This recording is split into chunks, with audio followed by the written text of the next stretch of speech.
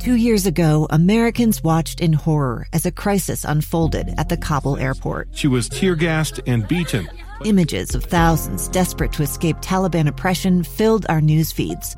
More than 80,000 Afghans made it to America. But the story didn't end there. It was very cold. There was no power, no heat. Who would help our newest neighbors?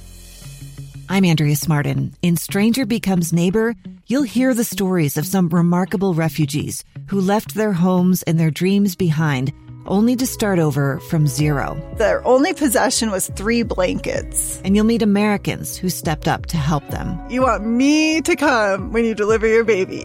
What can one person do in the face of an international disaster decades in the making? That's Stranger Becomes Neighbor. Find us at kslpodcast.com. Follow us on Apple Podcasts or anywhere else you listen. Boyd Matheson divides rage from reason on Inside Sources. Severe Utah weather. Special coverage on Inside Sources with Boyd Matheson. Well, different kind of rage and reason today. The rage is the storm that has worked its way through. We're not sure if it's going to be reasonable moving forward, so we turn to our good friend Kevin Eubank, his chief meteorologist, of course, at KSL TV. Joins us on the line. Kevin, been a busy couple of days for you, and let's start with where we've been. What have we actually seen? Give us some perspective on the storm. So this has been an awesome storm. It's probably the largest storm of the season we've had here in the valleys. And to give you some perspective, Salt Lake International Airport coming up on 16 inches of snow. That's the entire month's worth of February snowfall in a single storm. In fact, it's almost 1.5 times that much. Out in the Tooele Valley, 20 to 24 inches. Cottonwood Heights, 1.5 feet. Suncrest, atop the Draper Bench, 2 feet. So huge, huge snow and really good water in this snow. It's a heavy snow, so it hurts to shovel and move around, but it sure is a boon for the water supply. Yeah, absolutely. And I think everyone has just been mind-boggled in terms of what actually came down and continued to come down as we worked our way through the early morning hours and through the commute. Give us a sense of where we are right now in terms of the storm, and then we can start looking at what comes next. So we're 90% through this storm. The last 10% will come here in the next 6 hours. So some light snowfall will continue with a little accumulation up on the benches and in the mountains through the afternoon commute. After dark, it starts to taper off, and we'll go partly cloudy in the overnight. Then the emphasis kind of shifts to southern Utah, where the next storm comes in tomorrow and continues to bring rain and snow to the St. George area, snow from Cedar City up to Fillmore, over through Richfield. So central southern Utah still has 2 more days of storminess. Wow. Both Thursday and Friday will be very active south of the Wasatch Front. Yeah, and put this in perspective, of course, everyone's cheering because we need the water. And so you mentioned this is a heavy snow, a wet snow. Give us some perspective in terms of what does this mean in terms of the drought? How does this help us as we start looking towards spring? So every little bit helps. You've heard me say it before. It's a holistic approach to drought recovery. It takes as many years to get out of one as it took to get into one. This year is the turnaround year. This is the pivot point where we actually have gone from drought conditions to now starting to enter into recovery conditions. So this kind of a storm is just one in a series this year, but it's super helpful. It has to keep coming in order for us to capitalize on capturing the water and starting to replenish our reservoirs. So we had a really good December, a really good January, and then it kind of shut off. 1st of February, it was kind of slow. We didn't get the big storms, but we're finishing February super strong, and that will actually make up for the last 3 weeks where we didn't get a lot of storminess, and it just keeps us on track to finish with a well above normal year, and in some cases, approaching record-breaking. Yeah. Well, one of the things that makes you so extraordinary at your job is that you are forever curious about what's going on or how it happened or what happened. So give us a sense. Anything surprise you out of this storm, or what have you learned from it? This was a super weird storm, and I'll tell you why. As the low pressure came in, it was going to come and it was going to kind of spin and evolve over Utah. So we knew the totals were going to be big.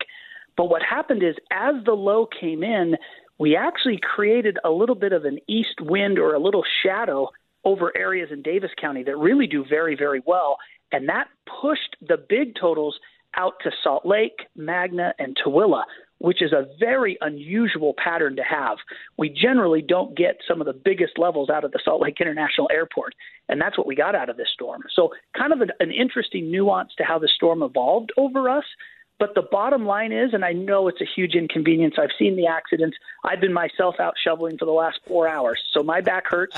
I've got Advil in the system. I get it. The truth is, this is a win for us. We so need this water. And while it's definitely inconvenient, it is truly a blessing to finally get it. You're truly a meteorologist of the people. You're out there with us shoveling. We all shovel the same snow, boys. That's right. It all moves the same way. And then finally, before I let you go, because I know you got more to get ready for as we roll into the evening hours, give us the prospects in terms of what comes next in terms of Sunday. We see some things on the horizon. What should we be anticipating or planning for? Do we need to get back out for more bags of salt? A gun in the face. Then all of a sudden they all kind of lined up. They pointed their guns at me. And this is the point where I thought, I'm going to die today. Started 2 years of horror for an American in Venezuela. They said, you need to give us your phone and get ready because you're coming with us. I'm Becky Bruce, and I spent a year researching and piecing together Josh and Tammy Holt's story about their ordeal in a notorious prison. That's when everything started to turn bad. We had another pound on the door. Boom, boom, boom.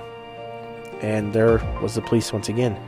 You can binge all of the episodes of Hope in Darkness on KSLPodcasts.com or wherever you get your podcasts.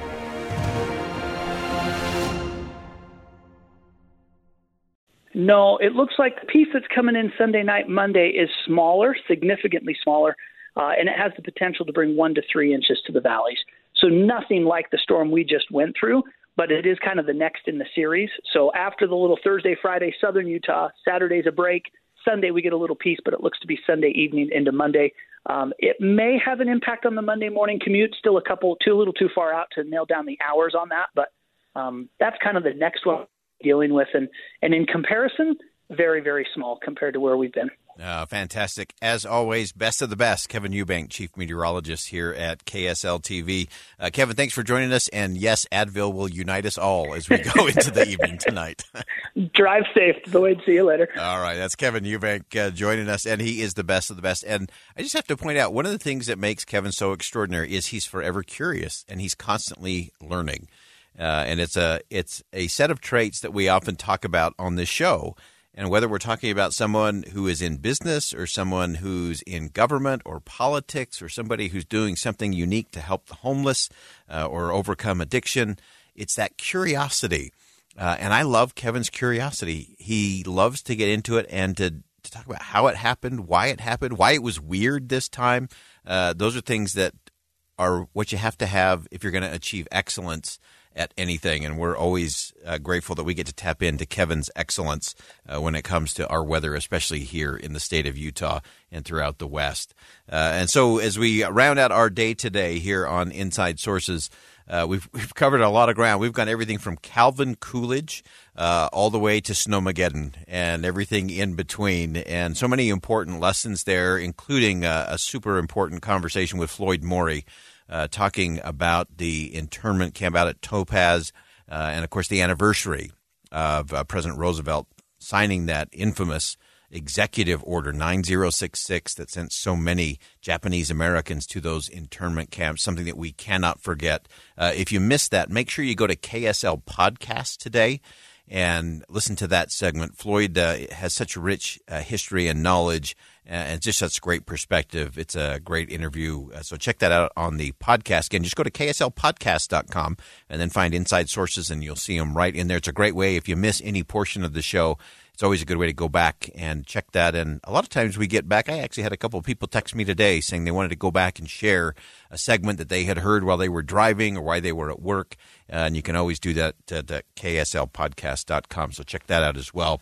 I also think we have some important conversations ahead of us.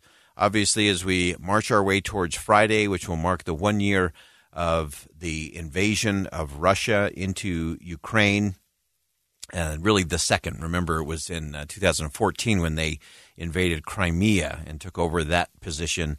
And as we mark this 1 year, it's been an eventful week. President Biden, of course, traveling to Poland and then taking truly a historic train ride into a war zone. 10 hours each way. Again, you can criticize the president for politics if you want. But I think that took some real courage, some real guts, and made a very clear statement to the world about why freedom matters and why we have to stand against tyrants and dictators like Vladimir Putin. And I think the president doing that, just recognize what he did physically, stamina-wise. Goes from the United States to Poland. That's a long trip. That exhausts anybody. He then took a 10-hour train ride into Kyiv, Ukraine, met with President Zelensky and the First Lady of Ukraine, and then was there for about 5 or 6 hours, jumped back on the train, another 10 hours, rolling back, and then a speech in Poland, and a lot more yet to come.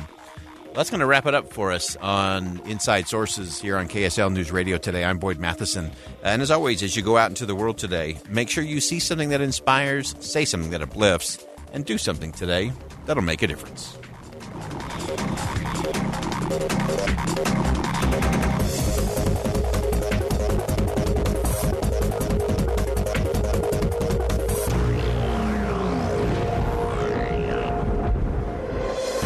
KSL FM Midvale, KSL Salt Lake City, live team coverage, severe Utah weather on KSL News Radio, your all-day companion for news.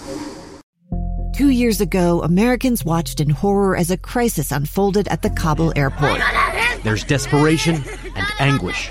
More than 80,000 Afghans have since arrived in America, but this story is still unfolding. I'm Andrea Smartin. In my new podcast, Stranger Becomes Neighbor, we'll find out what happens to these new arrivals in our communities. Who would help our newest neighbors?